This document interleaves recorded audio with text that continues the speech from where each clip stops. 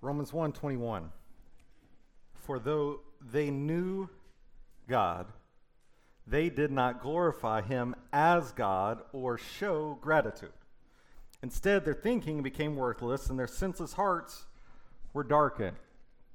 Claiming to be wise, do you have this? Claiming to be wise, that's all right. Claiming to be wise, this is Romans 1:22, they became fools and exchanged the glory of the immortal God for images resembling mortal man, birds, four-footed animals, and reptiles. All right, with the death of Samson in Judges last week, the section of Judges and the section covering the life and records of the judges comes to a close. He's the 12th and final judge, tribal governor, if you will, and then his death is the finish. So we're not going to talk about any more judges at this point. Now, up to this point, though, if you haven't been with us at all, or if you have been intermittently, or every Sunday and you want a refresher, here we go. Up to this point, we've seen the Israelites' rebellion against God to push out the idolatry and the idolaters in the land and to fully possess the land that God had promised to them. And then they got in this habit, this cycle of turning away from the Lord, and then he sins, turning away from the Lord that in different ways, but worshiping other gods, habits and rituals like the peoples of other gods that worship other gods, marrying people from other faiths, all this, okay? They get in a cycle of habit, turning away from. Then God sends for a nation to come oppress them. Then they, in response, cry out for relief, for rescue. Then God sends a judge, a deliverer, to rescue them out of that oppression. And that's the cycle that we've been on. But the cycle overall, if you zoom out a little bit, shows us this growing Canaanization, if I can use that word, if I can pronounce that word, of the Israelites. Meaning they look like the Canaanites. They, the Israelites, act like, sound like the people around them rather than their covenantal God. Now, how bad was it? Well, we ended with the last judge, and we spent a lot of time on his life, the book does, and zooms in on the last judge being selfish, lustful, breaking vows, marrying a woman outside the faith. She worships a different God. She believes a different story. That's how bad it was. The judge that was supposed to rescue them from oppress them and to lead them into how they're to live under the reign and rule of God. No, he's just as corrupt as the nation is. He's just as morally bankrupt as they have been.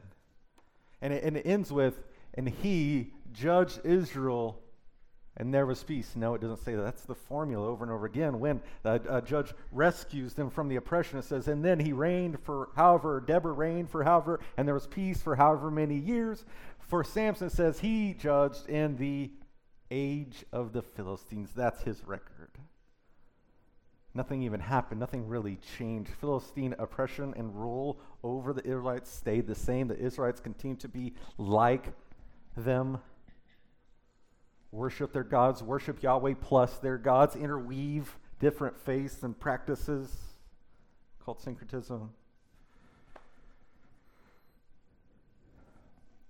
But now, with this first phrase, there was a man. Now, there was a man. God lets us know we're focusing on something different, something else. And the rest of the book isn't Judges, it's these scenes of ordinary Israelites during the day of the judges, when there was no king and everyone did what was right in their own eyes. There's little scenes. This is what it looked like in the little family, little pockets throughout the country. And these are tragic, dark stories of a holy, set-apart people being formed more by the people and culture around them than their God and his word. They do what's right in their eyes. They do what's right in their own eyes, not what's right in God's. So again, Why are we preaching through the book of Judges in 2023, 2024? It's because this is very similar to what we live in. The whole notion, or the overruling, reigning commendation or pronouncement for you to do you to live however you want, you to choose your standards, your morals, whatever you feel, and even if it's a desire, and if it's a desire that doesn't match up with any other member of society, and if it's a desire that doesn't match up with society, if it's a desire that doesn't match up with any society throughout all of human history, it's okay, because now you can say what's right in my own eyes, and that's it. So how can we not co-opt, adopt, roll into the same thing that the Israelites did and say, yeah, it's all right. Everyone do what it's your own. This is really just a religious buffet, so do as you want. You'll figure it out.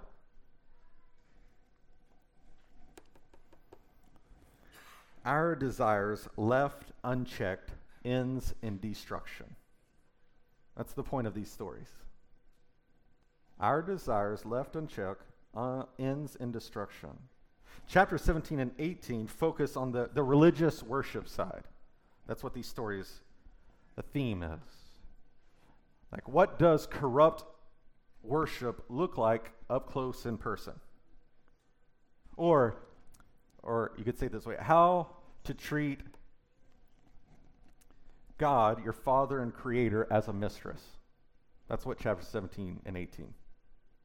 Chapters 19 and the rest cover the moral, the ethical side. Like when Yahweh isn't your North Star, humans do depraved things to one another. When Yahweh isn't the North, when something else or someone else is the North Star, humans, morally and ethically, do depraved things, horrendous, bleak, terrible things. I just preached in Alito. It was family Sunday. All the kids were in there, and I was like, thank you, Lord, that we're not preaching what we're about to preach, because it's only going to get darker, bleaker. Most of you probably never sat through a sermon on Judges 17 through 21. Why? Because what I just said. It's tragic. It's dark.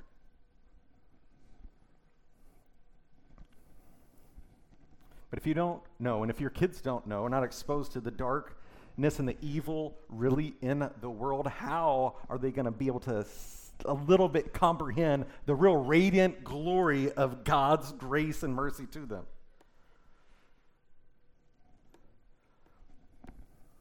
So let's zoom in on one family in the hill country. Judges 17, verse 1. I don't know what page number it is. If you don't have a Bible, there should be one around your chair. Grab it. Take it forever. 225. Joshua judges Ruth. We're judges. Verse 17. Chapter 17, verse 1. There was a man from the hill country of Ephraim named Micah. He said to his mother, the 1,100 pieces of silver taken from you, and that I heard you place a curse on, here's the silver, I took it. Then his mother said, my son, may you be blessed by the Lord. All right, what just happened? That's so quick. That is so quick. Number one, Micah, his name means who is like Yahweh. You should know that. The original readers did. 2, he steals 1,100 shekels of silver from his mom. This is the same exorbitant amount that the Philistine governors gave to Delilah for her to deliver Samson to them. Micah's mom is loaded. Okay, she's got a lot of money. We know that. This is in the hill country, so she's like, I don't know what she's doing. She's the bootleg of the hill country, but 1,100. He steals, he dishonors her. Now, she knew the silver was missing, right? Because she places a curse on it, on whoever stole it. A curse, would be like, may God strike down whoever stole this money. Okay, that kind of curse. May God strike down whoever stole my money. Now, he overhears the curse, and he doesn't want to get struck down. So he confesses and returns it. Here it is. And she immediately blesses him. She's grateful, right? I would be. 1,100 pieces of silver. But she's also pleading for God to cancel the curse that she's already invoked, right? That's what she's blessing. Remember, God, I said strike down. Well, now I know who stole it. May you bless him instead. Can we replace this? That's her response. Now, something to note. I can't make this statement outright, but as we've talked about throughout these stories, in the narratives, how do you understand who the people are and if they're responding to God appropriately, and if this is wise and good in their life, or how are we supposed to think about these characters? It's through their actions and their words that really begin to form what the author is trying to show us. With that said, she doesn't seem to look for genuine repentance. And without discipline and repentance, what will protect him from repeating the same action, the same behavior in the future? One author said, a condemning and punishing parent hurts a child. Condemning and punishing parent hurts a child. I think we get that. I think some of us know about that. Some of us live that. Some of us are parenting now in reaction to that. A condemning, punishing parent hurts a child, but so does an excusing one. And this is what we find with Micah's mom, I think. Okay? It may begin to understand, make sense of why he's the way he is maybe how she parented him. She commends Micah to the Lord, to Yahweh. That's of note. She doesn't say Elohim, just God in general. She doesn't commend him to Bel, to the Ashtoreths. She commends him to Yahweh. She's named him who is like Yahweh, so she seems devoted to the God of Israel, right? Verse 3. He returned the 1,100 pieces of silver to his mother, and his mother said, I personally consecrate. Yes, Mom. The silver to the Lord. Awesome. For my son's benefit to make a carved image and silver idol. Oh, no. I'll give it back to you. She wants to bless her son with an idol. Parents, what do you want to bless your children with? What do you want to bless them with? What are you going after? What are you trying to instill in them and bless them with and leave them with? I can talk about your wants, but I also talk about what are you functionally doing? What are you currently functionally blessing them with? What are you giving to them? A false god? A false view of this world? A half-hearted allegiance? And you're like, no, I know the right answer to that. Okay, functionally, what are you blessing your children with? Money? A life better than yours, whatever that means to you. Everything they want. What I'm trying, I know what we as a church are trying to do is trying to bless our children with a view of Jesus that captures their heart. That's what we're trying to give them. We're trying to give them a household where they can grow and mature. I want to bless them with your transformed and transforming presence.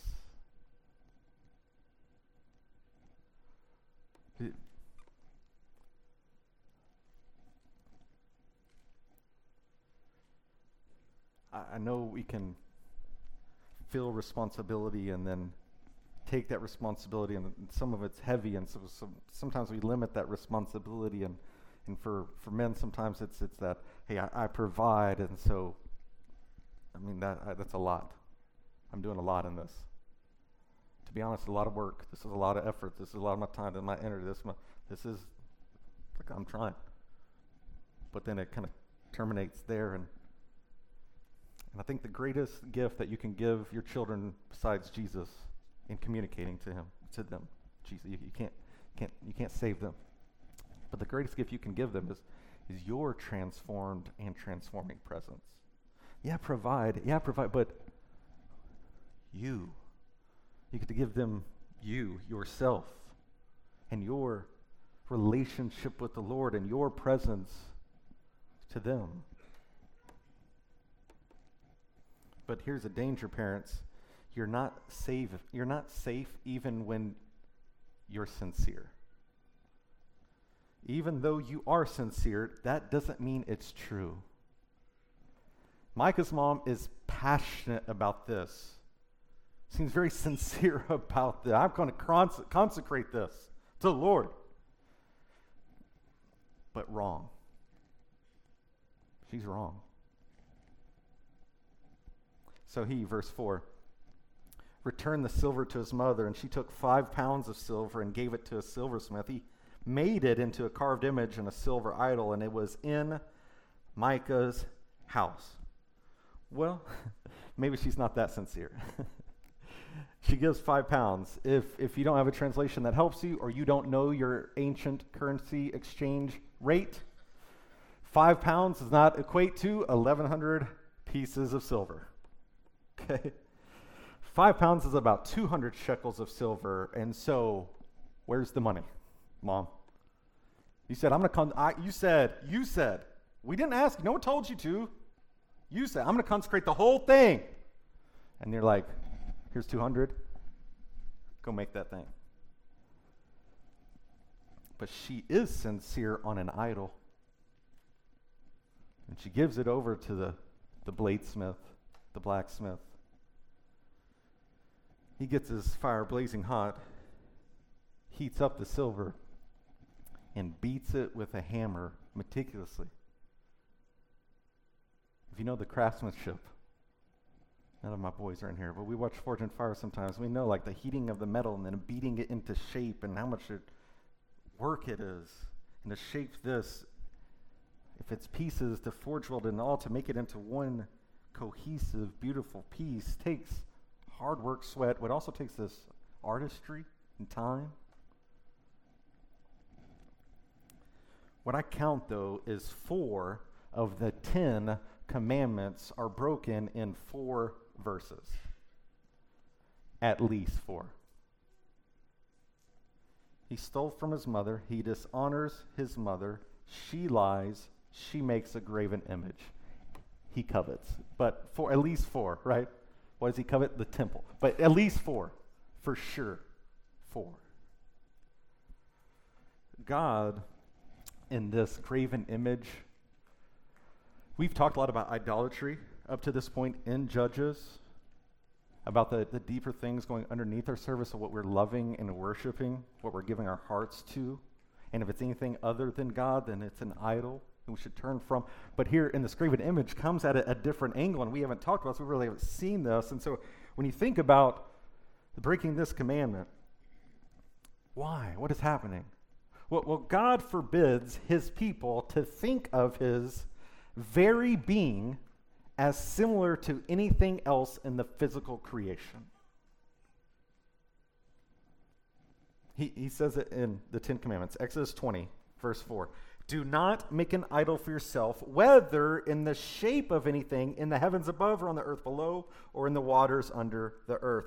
Do not bow and worship to them, and do not serve them. For I, the Lord your God, am a jealous God, bringing the consequences of the father's iniquity on the children to the 3rd and 4th generations of those who hate me, but showing faithful love to 1,000 generations of those who love me and keep my commands. To think of him and think of his being in terms of anything else in the created universe is to misrepresent him. It's to limit him. It's to think of him as less than he really is. That's what's at stake here. That's why he's jealous, because to make a graven image of God, like a golden calf, for example, may have been an attempt to portray God. That's what happens in the golden calf. People argue about it, but we're not sure if that golden calf was supposed to be its own deity that is worshipped, which would be really rare, or for them, was it some sort of representation of Yahweh to them that they could access him through and understand him through and be able to acknowledge and deal with him through this understanding of him. And that's what we think it is, and this is what's happening here too. We're gonna dedicate, consecrate this to Yahweh. He explicitly says, no, I don't want that, and they're saying, no, this is for you.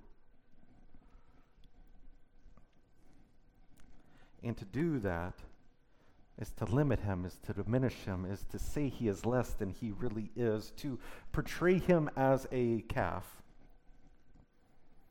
is maybe to talk about his strength, and he's full of life, like a calf.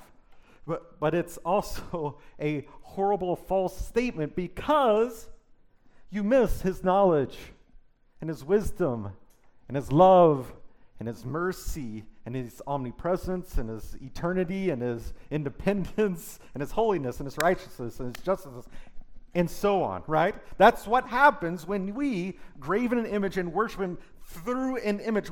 We take pieces of him or parts of him that we really like or can accept, and then we shave off the ones we don't necessarily want.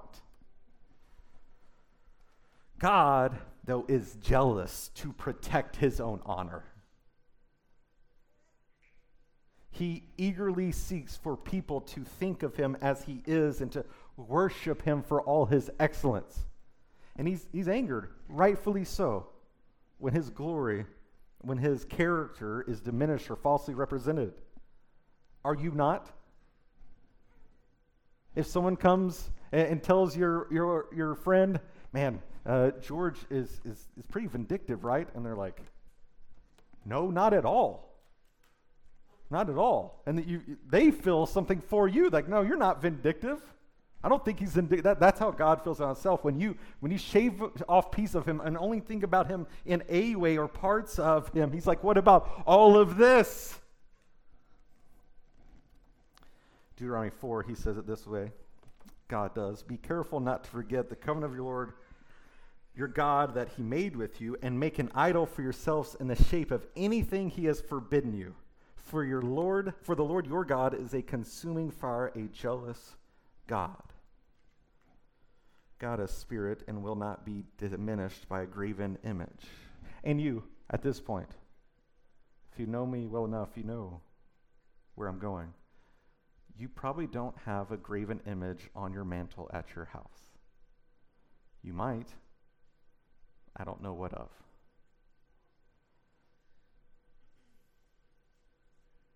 But the underlying issue is there one way or the other.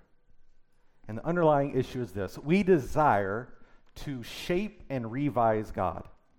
That's the underlying issue of a graven image. We desire to shape and revise God. We refuse to let God be himself in our lives, to use that term. Intentionally or not, we picture him in a way that we can accept and remove or shave off the things that we can't accept. You've said it or you've heard people say it. I don't believe in a God like that. I like to think of God as, when I consider God, one attribute comes to mind. Tim Keller, in his book Judges for You, he says this: the most serious way we do this is by consciously, intellectually rejecting part of the scriptural revelation of God. We do this whenever we say we can no longer accept a God who does this or who forbids this. When we use the term no longer, we wrap ourselves in the mantle of so-called progress. In fact, what we really are saying is our culture's distaste for this idea means we must drop it. We must have a God that fits our culture's sensibility. This means we, like Micah's family, are reshaping God to fit our society and hearts instead of letting God reshape our hearts and society. The confrontation is someone's got to give. You can't be simultaneously running the same path with God along with him and nothing give. Either you adapt and are reshaped into what he beautifully does and makes you more joyful, loving, gracious, forgiving, merciful, kind, patient, or you reshape him into who you are and you stick with the things you accept and can get your arms around. The problem with that for me is I don't want to worship a God that I can get my arms around. I don't know about you. That's my opinion. I just can feel that if I can understand you fully, if I can really make sense of everything, and if I can really nail down, if I can get your complexity reduced to the irreducible complexity of just two things, yeah, no.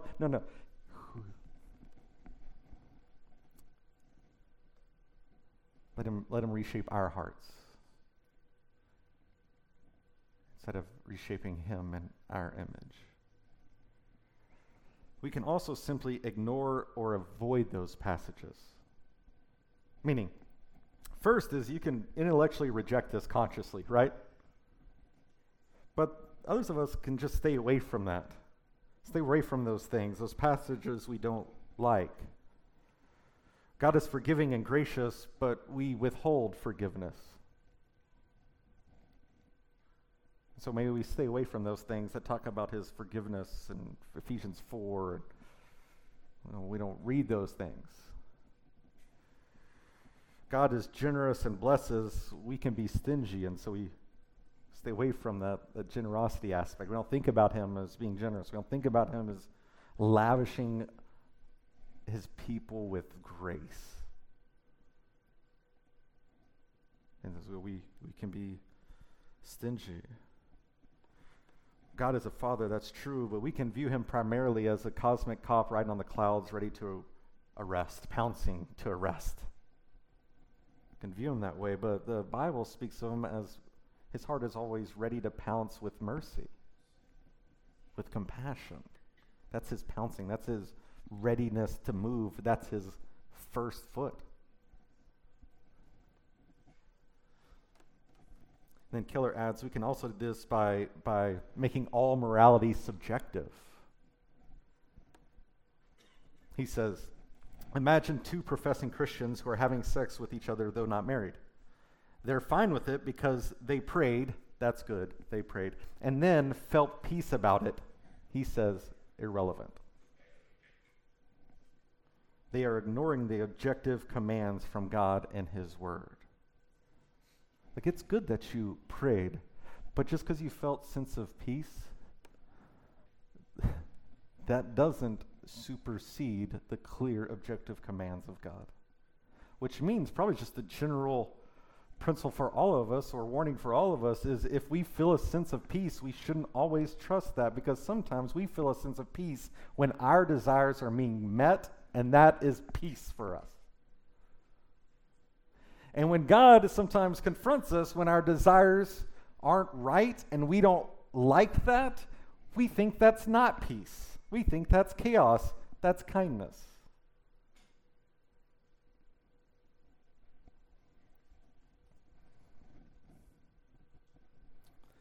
We will follow God's law and wisdom so far, but twist it or add to it so we can do what we like. That's on full display here. That's what's happening with Micah. Verse 5, this man Micah had a shrine, and he made an ephod and household idols, and installed one of his sons to be his priest. In those days, there was no king in Israel. Everyone did whatever seemed right to him. Now, if you've read Exodus or Leviticus, you may know what an ephod is. You may know what household idols are. If not, neither do I. It's still hard to understand. Now, ephod isn't, because that's the draping in the temple. But these household idols in the Hebrew is teraphim. Actually, it's just one word, and it's later connected in Zechariah 10:2 to diviners, to divine or messages, dreams, visions, oracles. Even in 18:5, a group comes to Micah and asks him for a word from the oracle, and that's what we think this is that. Long story short, Micah is counterfeiting the temple. That's what he's doing. These are a direct challenge to the ephod of Israel's official priests and the Urim and Thummim, God's sanction for oracular purposes, oracle. I can't say that word. That's Exodus 28 if you want to look at it. But then he installs his own priest.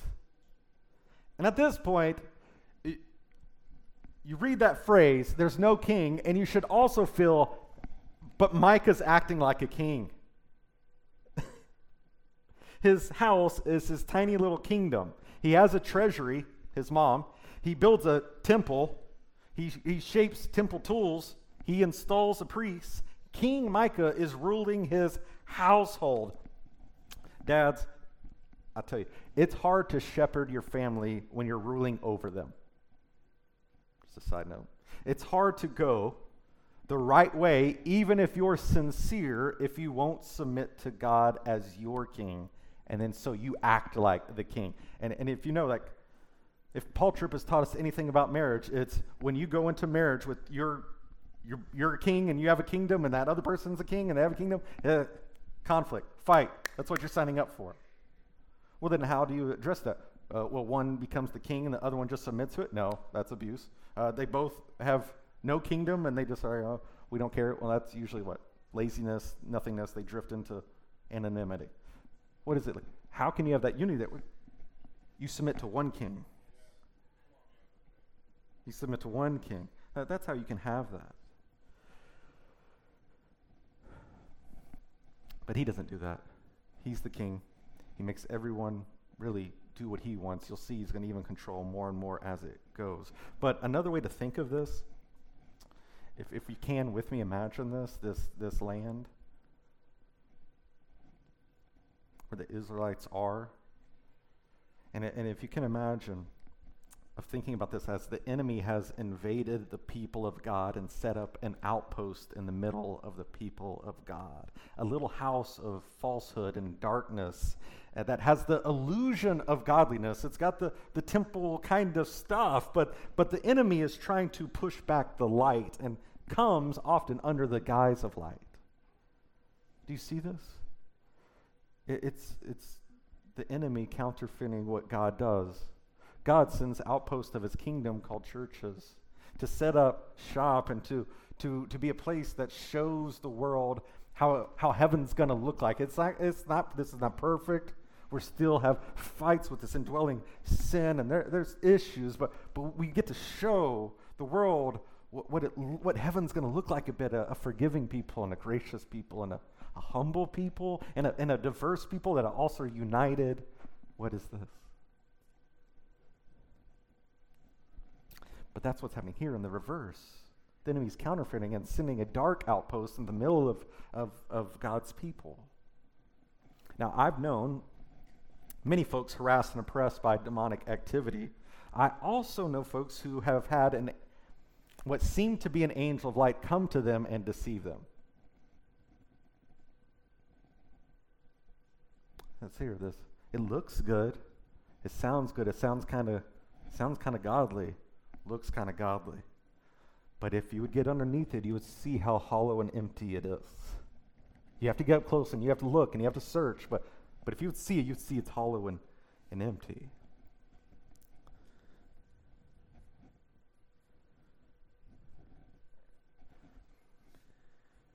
It continues in verse 7. Now there was a young man, a Levite from Bethlehem in Judah, who was staying within the clan of Judah. The man left the town of Bethlehem in Judah to stay wherever he could find a place. On his way, he came to Micah's home in the hill country of Ephraim. "Where do you come from?" Micah asked him. He answered him, "I'm a Levite from Bethlehem in Judah, and I'm going to stay wherever I can find a place." Micah replied, "Stay with me and be my father and priest, and I will give you 4 ounces of silver a year along with your clothing and provisions." So the Levite went in and agreed to stay with the man, and the young man became like one of his sons. Micah consecrated the Levite, and the young man became his priest and lived in Micah's house. Then Micah said, Now I know that the Lord will be good to me, because a Levite has become my priest. If you don't know Levites, the Levites were given the spiritual leadership for the nation by Moses back during the golden calf, actually during that time. In the golden calf, Moses confronts the people for bowing down to this golden calf, and the Levites stand with Moses. And at that time, Moses says, all right, you're going to be a priesthood. You're going to be the priest of the nation. And that's where the consecrated. But here's how bad it is now in Judges, even the priests are impacted by idolatry. It was the judge, it was the governor, the greatest leader. Now we got even the priest.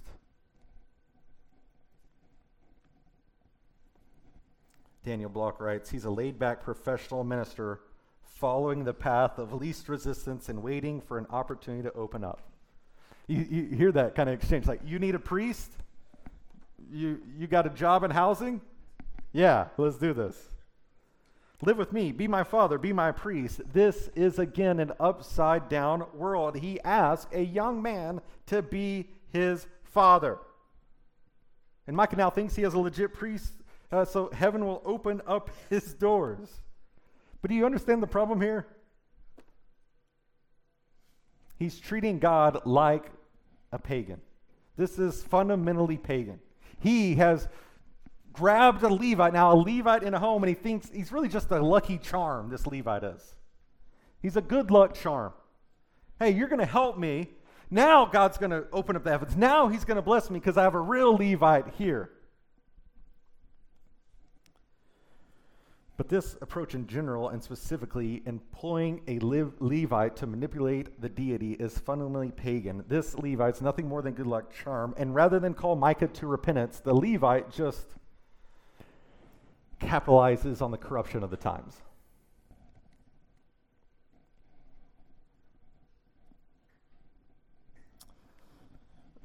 This kind of pagan worship was all familiar to them. It's religious efforts. So let me just remove that word pagan so you can just think what this might be in you. Religious efforts to get access to God so that you can get God to do what you want. But is that faithful to Yahweh? No. The goal of true faith is to give God access to your heart so that he can get you to do what he wants.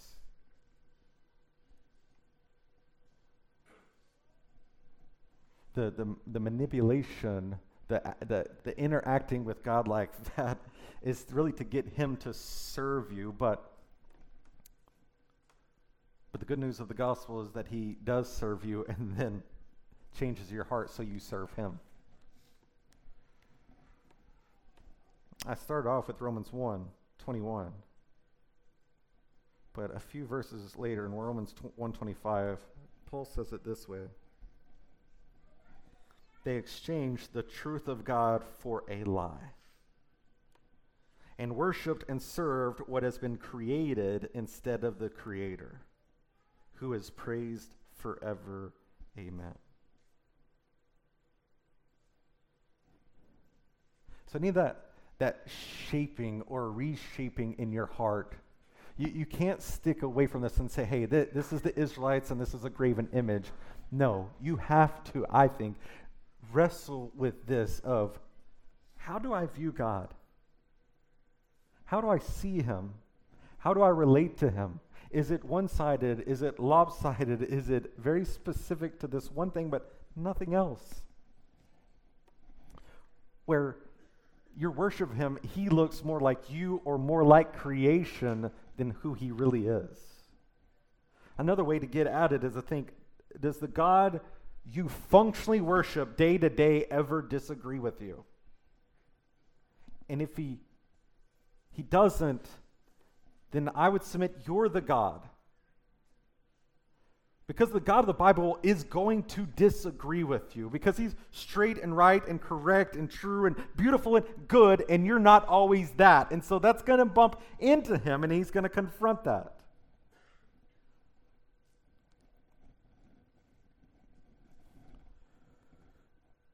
But it's hard because this is us. We like to limit him so that we can control him. Even like Micah. Do you see Micah? I'm going to be my father, and then I'm going to treat you like my son.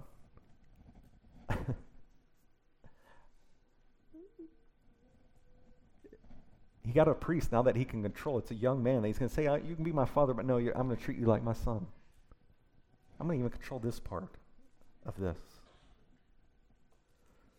And with all this false worship and wrecking God by images, the good news for you and me is that Romans 1:18 backs up and says God's wrath is revealed against all this. However you've reshaped him, there's wrath for that. And you'd be like, no, there shouldn't be wrath. But God is loving, and any loving person does have wrath, because when you see something going against the person you love, you hate that thing. You want that thing to stop, you're against that thing. And what God is against is this dishonoring of his glory and the skewing of who he really is. And so there's wrath for it. But Colossians says he sends Jesus, the image of the invisible God, the firstborn over all creation, the one who everything was created by him in heaven and on earth, the visible and the invisible, whether thrones or dominions, rulers or authorities, all things have been created by the image of the invisible God, Jesus. So his response to us reshaping him in an image that we can understand or control is to send himself, the image of the invisible God, Jesus, to die in our place for that false worship, so that you don't get eradicated, removed, destroyed, but that you then get pulled into the family, and then you can see him now clearly through the face of Jesus, that you're not confused, you're not unsure. You can see all the fullness of his radiant glory through the face of the Son. That's his response to us, his image bearers. That as he loves us and takes care of us as his little image bearers, but then we skew that image of him and the understanding of him. He then sends the image of the invisible God, who's also the head of the body, the church. He's the beginning, the firstborn from the dead, so that he might come to have first place, preeminence in everything. For God the Father was pleased to have all his fullness dwell in the image of the invisible, and through him to reconcile everything to himself, whether things on earth or things in heaven, by making peace through his blood shed on the cross. The answer really is, how do you go to the Father? How do you engage with God? Is it some version of him, or is it Jesus? Father was pleased to have all his fullness dwell in him. And so I just invite you to think about this of, Spirit, is there something in me? Is there some way that I've been thinking about you, considering you? That maybe I've not fashioned this, but there's how. I mean, the Old Testament clearly, Ezekiel talks about the idols of the heart. I'm talking about the graven images of the heart. How have you shaped him and reshaped him? Where he's palatable, where you can accept, where you can deal with. And then ask the Spirit to do what he does and reveal the glory of Jesus to you. The image of the invisible. Let's pray. Father, I ask for that. I ask for a work of your Spirit to reveal the robust, the fullness of you to be seen and celebrated. I mean, God, would you help us glorify you in this moment, to see and celebrate your goodness and your manifold perfections, all of them. In Christ's name, amen.